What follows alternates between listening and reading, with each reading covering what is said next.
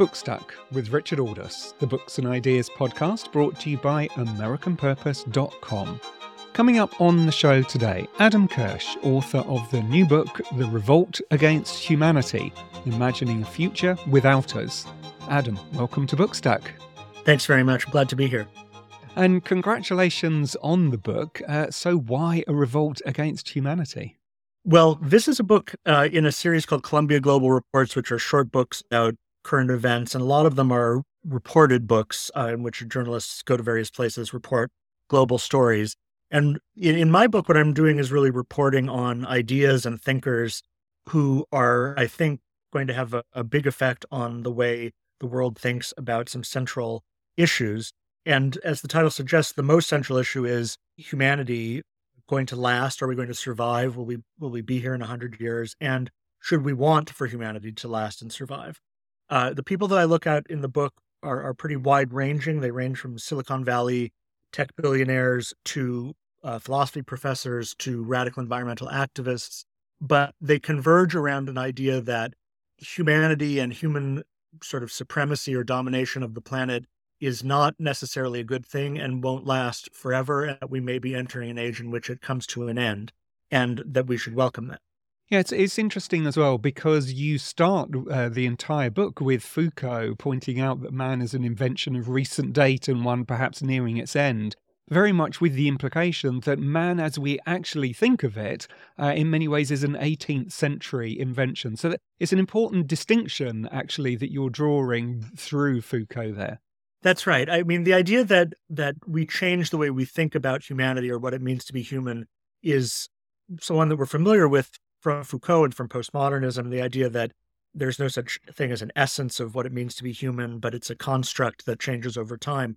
The people that I'm looking at in the book and the ideas go further than that. They say that actually the existence of the biological species Homo sapiens is something that will be coming to an end. And what are the implications of that? In other words, they're not saying, let's rethink what it means to be human. At least they're not ostensibly saying that. They're saying, we're thinking about what it will happen in a future in which human beings, Homo sapiens, no longer exist. And will that be a meaningful, valuable future? Is it something that we should dread, or might it actually be better in some ways than the present? Yeah, it's one of the somewhat alarming aspects of the book that, many of the writers that you're talking about saying that we should welcome this turn, that in fact it represents a turn against human supremacy, which may actually be a good thing. Right. Well, in the book, I talk about two schools of thought, which have a lot of differences and wouldn't think of each other as on the same side in most debates, but both are participating in this revolt against humanity, as I call it. One are anti-humanists who are motivated primarily by ecological concerns. They see the damage that human beings have done to the planet and the idea of climate change and species extinction as a sign that there's something inherently violent and destructive about our species, and that we are bringing ourselves to a point where we will no longer be able to survive either at all or at least in our current technological civilization. And they're saying, what if we were to look at life on Earth not from a human-centered perspective, but from a perspective of other forms of being, and not just animals, but even inanimate objects like stones or rivers or climate systems? Is it possible to think of a world without us, but with these other things as a meaningful world? So some of these thinkers think that we are sort of in a Faustian way, we've made a bargain with technology that has given us great power, and that because of the limits of our nature, we're going to use that power in a way that will destroy us. And that we're out of tune with nature in a way. Exactly. And the idea that we're out of tune with nature isn't a new idea. It's sort of been around since the Romantics for a couple of hundred years. But one thing that's distinctive about the anti-humanists is that they don't think that we can be brought back into harmony with nature. In other words, they're not meliorists. They're not saying we can have a better future, a greener future, we can live more lightly on the planet.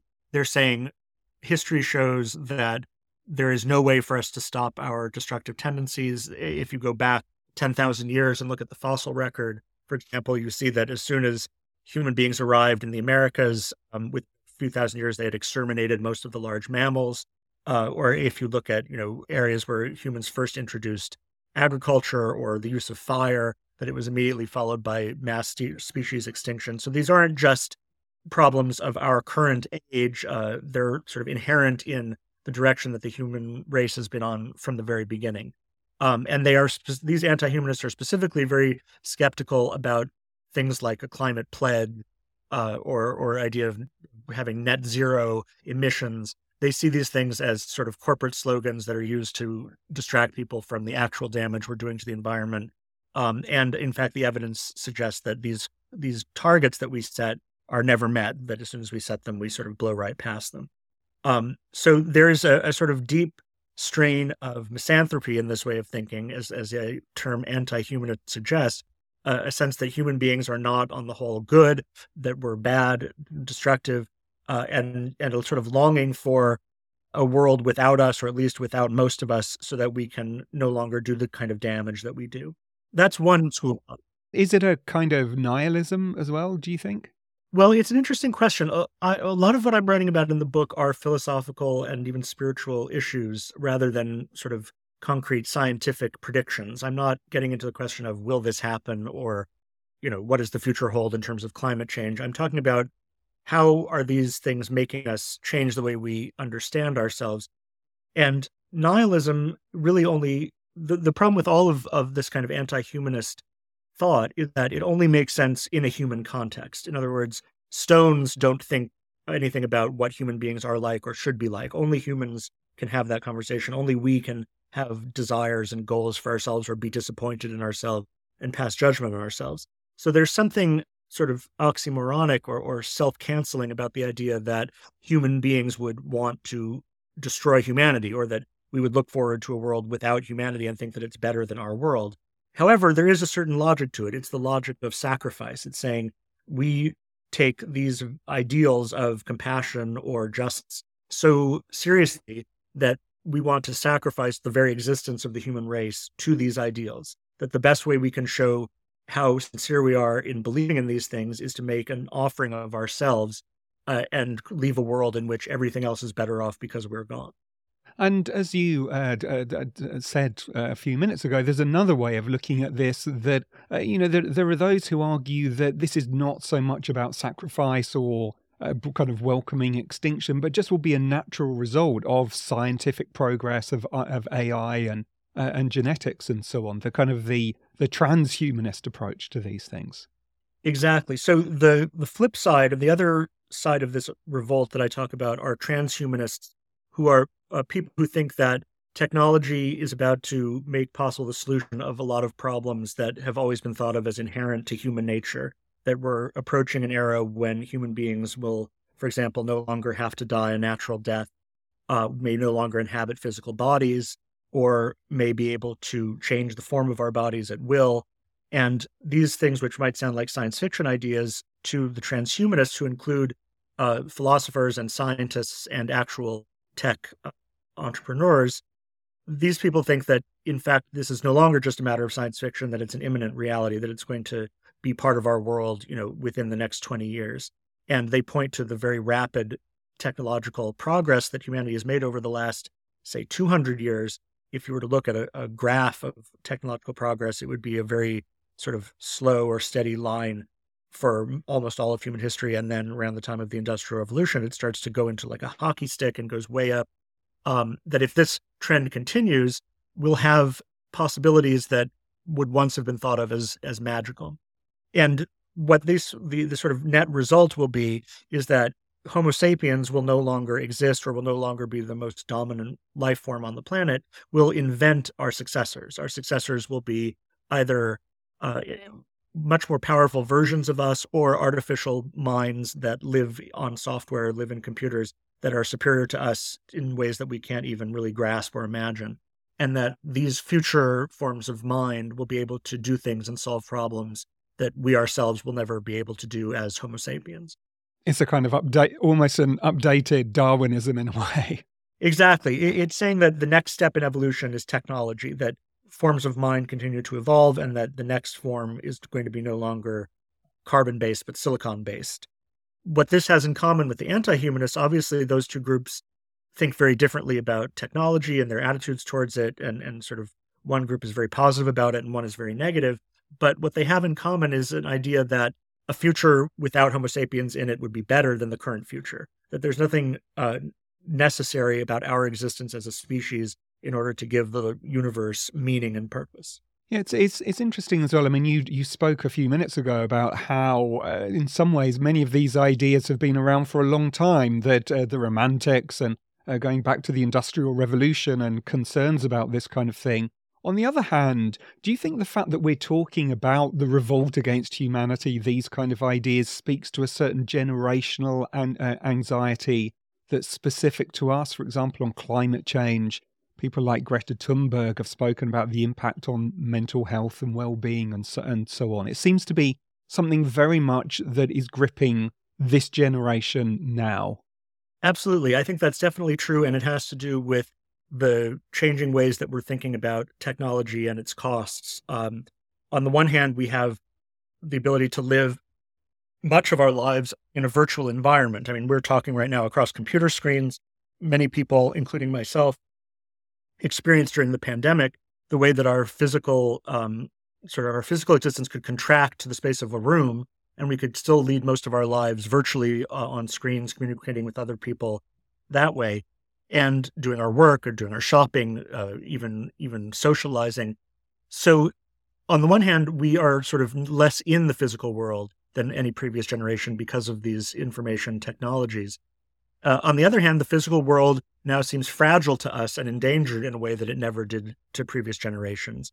The idea that nature is sublime or that nature is a spiritual force depends on the idea that nature is much greater than us. It's more powerful than us. It shows us how small we are in the universe.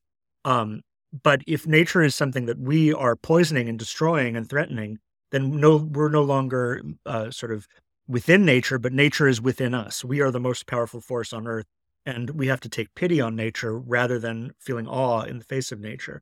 And that is the idea that is associated with the term Anthropocene, which I talk about in the book. The Anthropocene age being originally a geological idea, but really now an idea in the humanities and social sciences, which says that humanity is the most important force shaping the future of the planet, and that changes a lot of things about the way we understand the world and ourselves. Yeah, and I guess, I mean, that's part of the danger, isn't it? That we end up focusing on the sheerly negative. I mean, as you say, the Anthropocene argument is about creating a better humanity rather than starting a revolt or a revolution against it. Well, it all depends on one's view of the potential of humanity as it currently exists. One of the thinkers I talk about in the book is an Australian philosopher named Toby Ord, and he has a book called The Precipice, in which he imagines human progress as climbing up the side of a mountain, and says that we have now reached a precipice where we are sort of stuck and unable to go any further. And so there are two options. One is that we start to go back down the mountain, and that's the anti-humanist preference, to say we need to sort of give up our technological power and return to an earlier sort of state of civilization. The other is to say that we can keep continuing up the mountain if we are no longer human beings in the traditional sense, if we sort of pass the relay forward to some other species that can do better than us. So one example is human beings with our bodies will never be able to explore deep space. Deep space travel is impossible for us. But the physicist Michio Kaku writes about the idea that if we could capture the electrical patterns of a human brain and turn them into electromagnetic radiation, that they could be beamed across the universe at the speed of light, and that this might be a way to sort of change the form of mind while allowing mind to do things that our bodies could never do. So transhumanists are very optimistic in a sense about what the future holds. They have very utopian and sometimes outlandishly so ideas about the future of intelligence in the universe, and even the idea of converting the entire universe and everything in it, all matter, into a thinking substance is sort of an ultimate goal. But they think that those goals will not be achieved by us as Homo sapiens. Yeah, it is fascinating. I mean, you were talking there about technology and how some writers, I think Kingsnorth is another one that you quote, have argued that we need to withdraw from technology.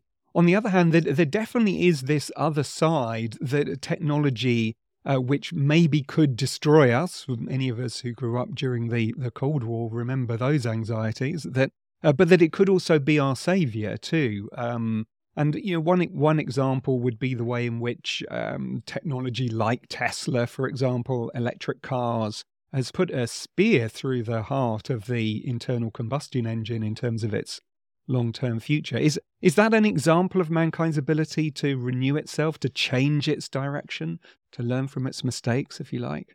Well, I think it's something that the more radical thinkers of anti-humanism think will not happen, that we will not be able to use our intelligence to get us out of the trap that our own intelligence created.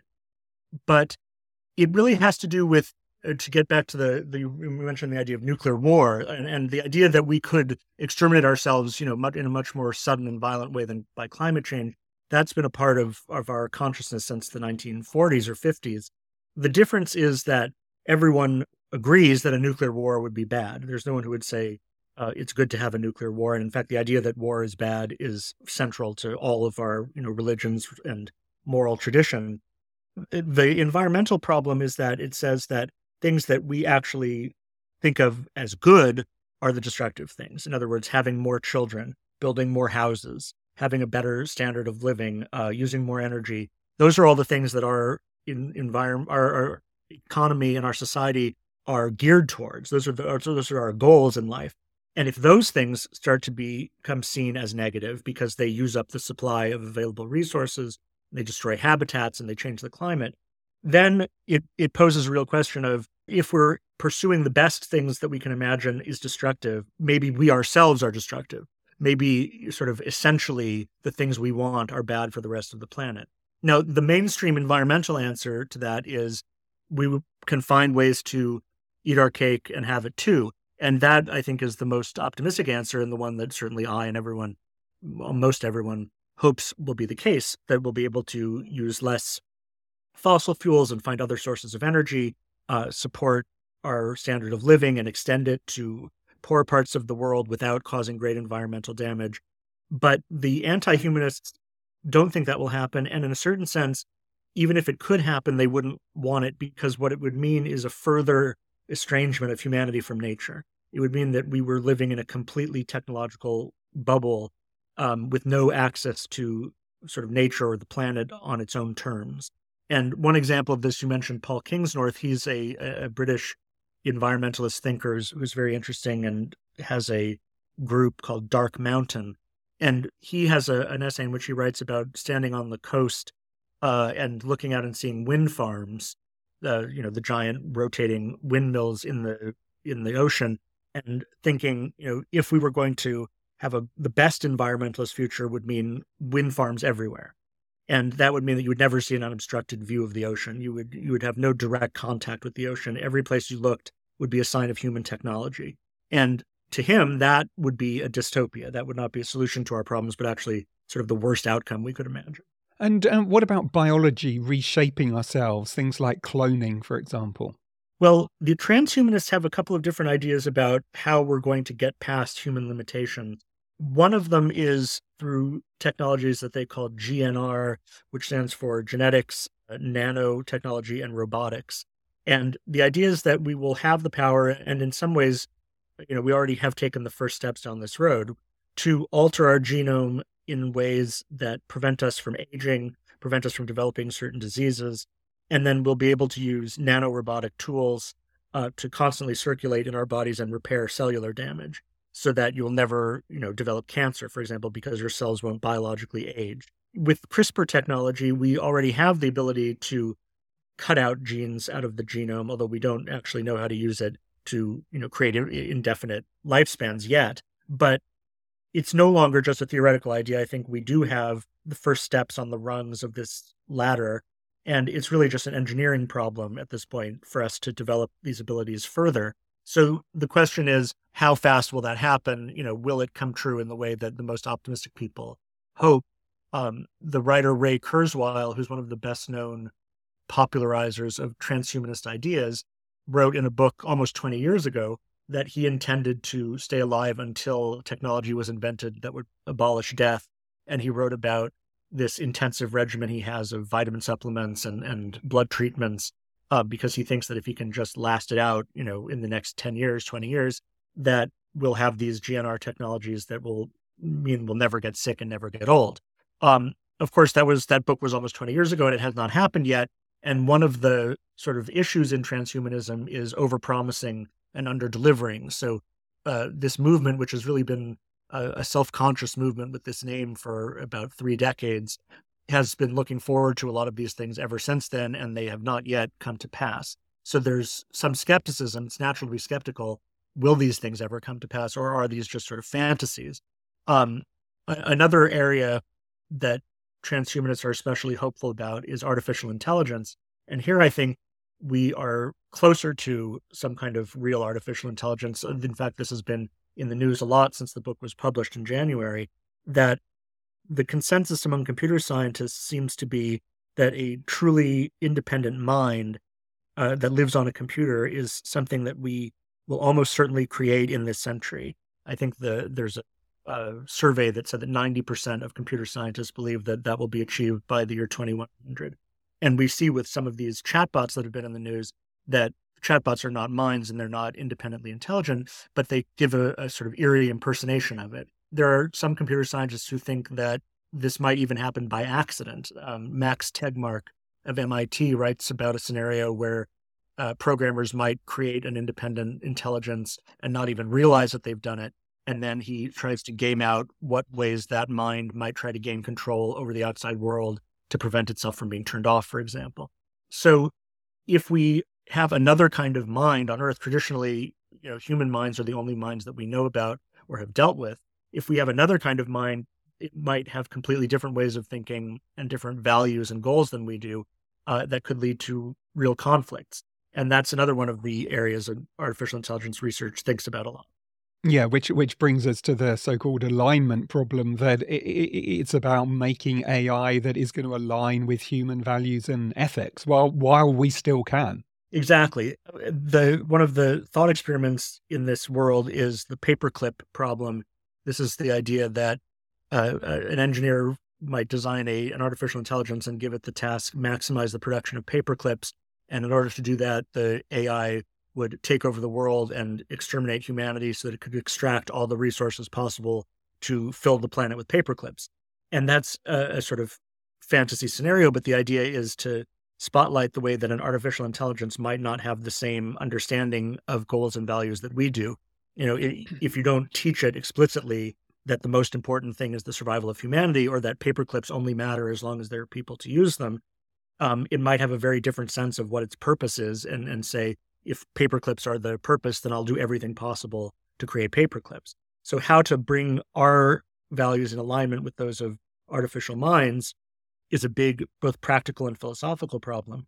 Then there's even a more interesting problem, which I talk about somewhat in the book, which is if we really did have an artificial intelligence with its own mind living on a computer, would we have the right to tell it what to do? What makes our minds inherently superior to a computer mind? Is there any real difference? Is the experience of consciousness something that only human beings can have, or could it exist just as well on a mind that exists on silicon chips? And if so, wouldn't it be like slavery to keep it locked up in a computer? Or would it be like genocide to turn it off and on over and over again, as we would ordinarily do to test a program? These are some of the sort of extreme and sort of more fanciful but fascinating areas that a lot of these transhumanist thinkers are getting into. And is there a danger philosophically, do you think, that we just end up kind of spiraling downwards into a kind of a maze of questions that just become so difficult to answer? And I mean, obviously, philosophical questions are supposed to be difficult, but I can't help thinking that, writers, conservative writers like Patrick Deneen and their critique of the Enlightenment has always been that the Enlightenment will eventually end up eating itself. And this almost seems to be a good example of precisely that. It is a very good question. And the Enlightenment is central to a lot of these intellectual debates. Not all transhumanists are interested in sort of philosophy or intellectual history, but some are. And they talk about in what way they see their movement as a continuation of the Enlightenment and even earlier Renaissance humanism. The idea that what makes humanity unique isn't the fact that we have a certain form or even a certain brain. It's our ability to transcend limits. It's our ability to sort of shape ourselves and shape our future. And if that means we're shaping ourselves out of our human bodies or shaping a future in which we don't exist, that maybe that is in fact the consummation of our mission on Earth. That is sort of our destiny. It's to go beyond ourselves. That's what human beings have always wanted to do. It's what we always do is transcend. And this might be just another form of transcendence or the last stage of transcendence. That argument says that transhumanism is the natural destination of humanism, of secularism, of enlightened reason. And for people who look at that prospect with horror, they might agree and say that shows that the Enlightenment itself has been bad from the beginning, that we can't trust human reason, that we need limits. We need to sort of create prohibitions for ourselves and say some things are violations of human nature. They're violations of the sacred and can't be done under any circumstances, like cloning or like genetic engineering of an embryo.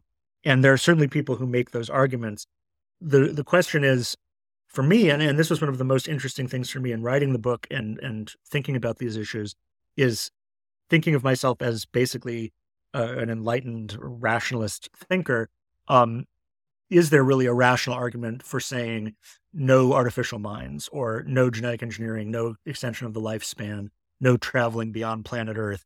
Or are all those arguments fundamentally resting on a sort of arbitrary prohibition of the kind that rational thought is supposed to resist? In the end, I think I found myself convinced by the argument that transcendence is what the human mind is for. It's the essence of humanity. And so it would be a betrayal of our essence to say, we cannot pursue these paths into the future. We must stay the way that we are now. And in fact, it might not even be compatible with human nature to say that. It might be impossible to stop the course of progress in that way. Yeah, because as that character that you quote from Ian McEwan's novel Machines Like Us says in a kind of cheerful fashion, there's nothing so amazing we can't get used to it. Right, exactly. And whatever we think that there's, a limit of we shouldn't do this, we can't do that, it would be a mistake we usually end up doing it and then figuring out a way to live with the consequences. I mean, on a much smaller scale, the problem of social media is a good example of no one said in advance, if we invent these social media networks, it will result in all of these social and political problems. We just invented them and then we're trying to sort of figure out how to deal with the aftermath. And it might very well be the same thing with a lot of these transhumanist ideas, that simply someone will invent them and they'll spread, and then we'll have to figure out what they mean afterwards. So the book is The Revolt Against Humanity, Imagining a Future Without Us. It's written by my guest, Adam Kirsch, and published by Columbia Global Reports. But for now, Adam, congratulations again, and thanks for joining us on Bookstack. Thank you so much. So that's it from us this week. Don't forget to check our website, AmericanPurpose.com, and to leave us a review on your podcast app. The show is produced by Laura Silverman. Do join us again next week. But for now, this is me, Richard Aldous, saying thanks for listening.